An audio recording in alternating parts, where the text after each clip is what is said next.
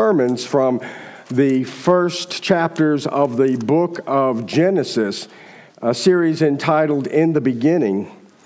We continue that this morning with the 12th chapter of Genesis, reading verses 1 through 9. It is about the coming and choosing of a man and his wife to be the beginning of God's people.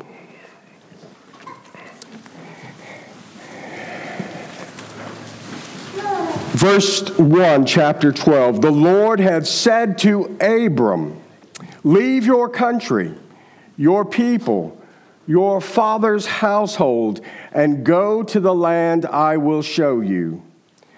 I will make you into a great nation, and I will bless you. I will make your name great, and you will be a blessing. I will bless those who bless you, and whoever curses you, I will curse. And all peoples on earth will be blessed through you." So Abram left as the Lord had told him, and Lot went with him. Abram was 75 years old when he set out from Harran. He took his wife Sarai, his nephew Lot, all the possessions they had accumulated, the people they had acquired in Harran, and they set out for the land of Canaan. And they arrived there. Abram traveled through the land as far as the site of the great tree of Moreh at Shechem. And at that time the Canaanites were in the land. The Lord appeared to Abram and said, "To your offspring I will give this land." So he built an altar there to the Lord who had appeared to him. And from there he went on towards the hills east of Bethel and pitched his tent, with Bethel on the west and Ai on the east. There he built an altar to the Lord and called the name of the Lord. Then Abram set out and continued toward the Negev. May God bless the reading and hearing of his word to us this morning. It is important for us to think about things. And to think about where we come from is sometimes important. What we have here is God for the first time since his creation and since doing his creation over with the flood that we talked about last week, that God has chosen a man and a woman to begin his covenant people.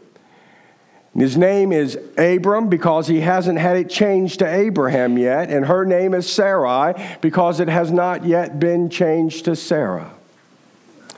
They originally came from a little town that is in southern Iraq today and is still there on the map, a town called Ur.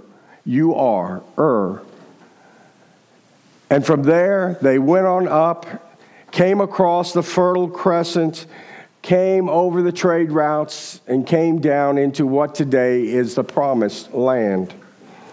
And there Abraham and Sarah, believing what God had told them, trusting and having faith in what God had said to them, that from them, their offspring, would come a great people.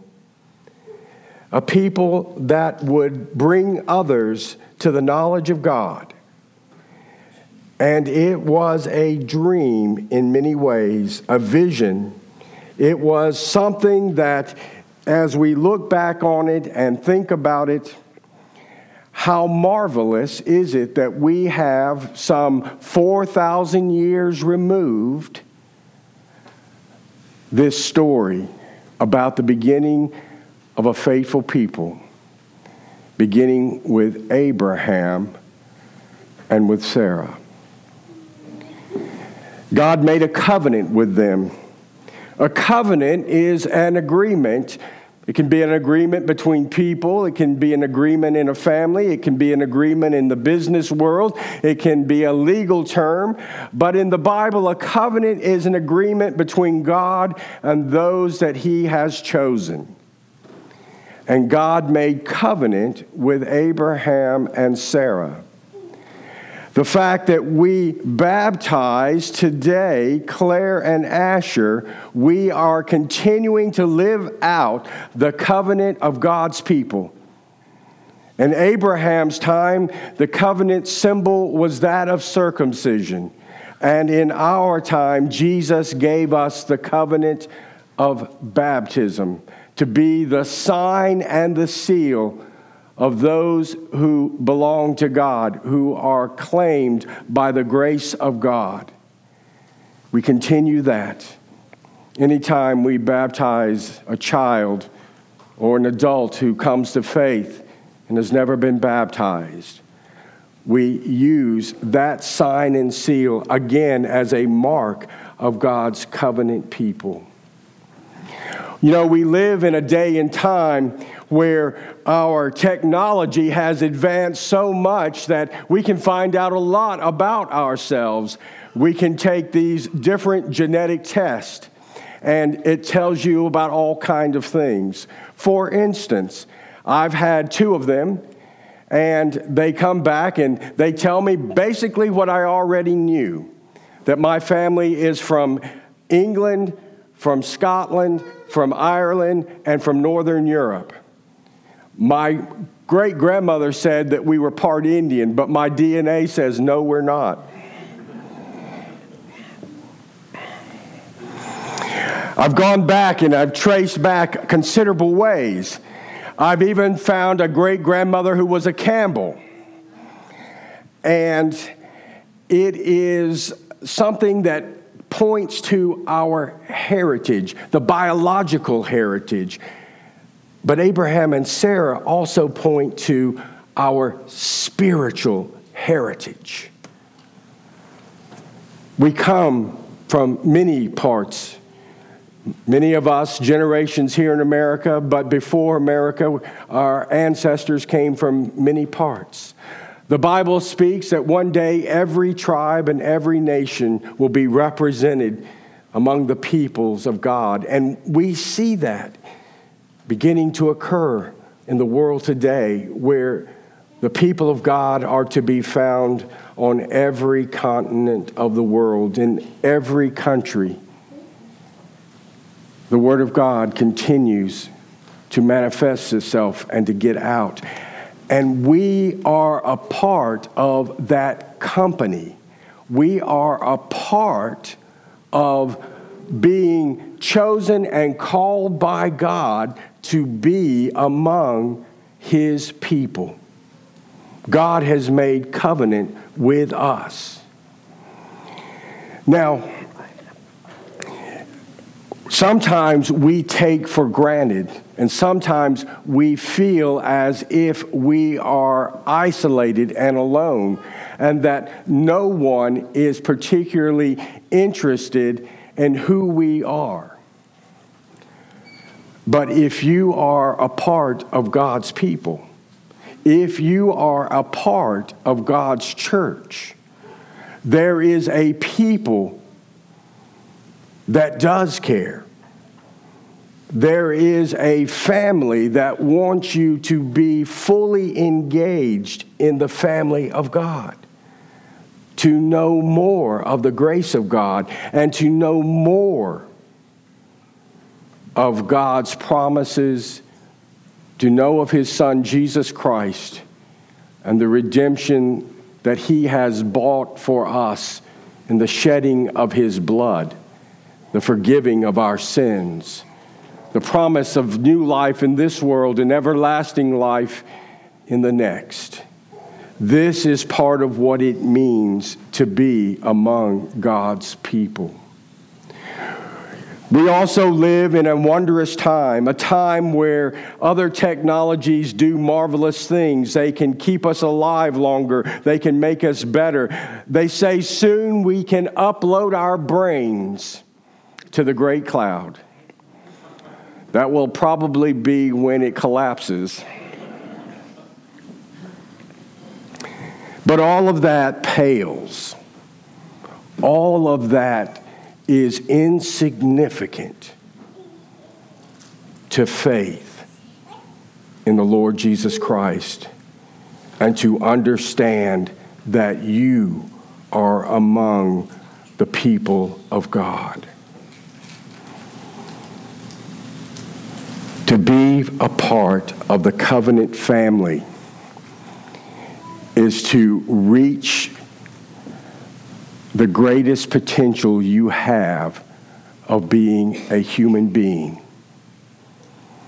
To be a part of the people of God is to acknowledge that we are not gods, that we do not know everything that there is to know, and that, yes, there is something that is much greater than you or me. When we spoke about creation and how God made all that there is seen and unseen, and how if we look at the night sky, we can see the great universe before us. How when we stand atop of a mountaintop and we look out, we can see the vastness of God's creation. How standing on the sands of the sea, we can see the power of the oceans and wonder at the one who has made them all.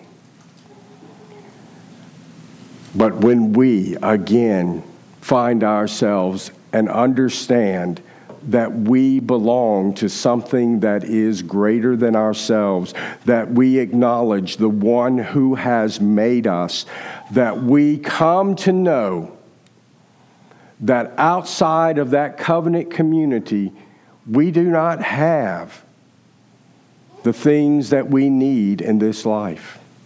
We do not have the assurances of grace. We cannot see others who have faced the battles of life and who have seen God stand at their side and carry them through the most difficult trials and difficult challenges that can come, and can also see the special uniqueness in the birth of a child and the possibilities of new things.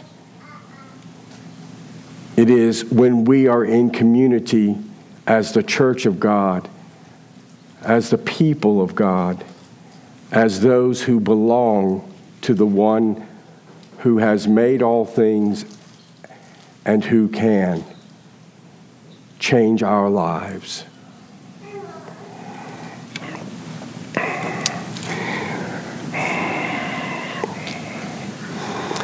When you go back and you read the entire account of Abraham and Sarah, there were times when they fell short of what God wanted to them to be, and yet He redeemed them. It is in their old age that they finally conceive a son, his name Isaac, and that son they never thought would come. It's from Isaac that later twins would come. And from one of those twins, 12 sons would come.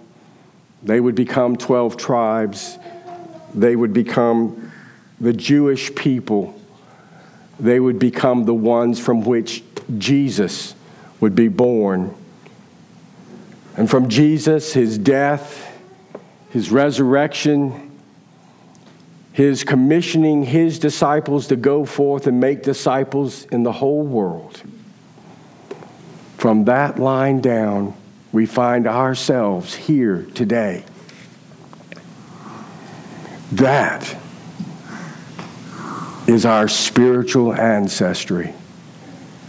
Abraham and Sarah are the first godparents.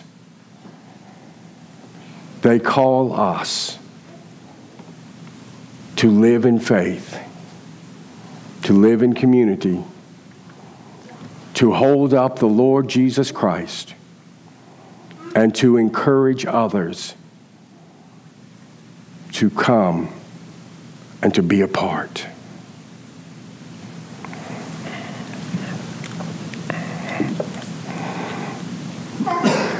Sometimes we don't think from whence we have come.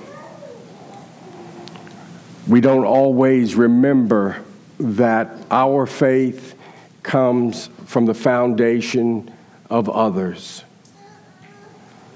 But it is important.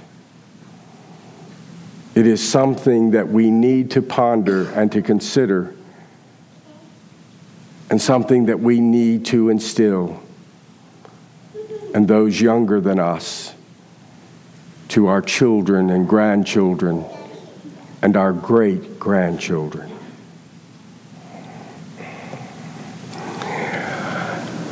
Thanks be to God, who raised up Abraham and Sarah and said, "Go to this place I will show you, and I will make you a great people for my sake." And they believed God. And because they believed, we too have God, know God, and can believe in him. Amen.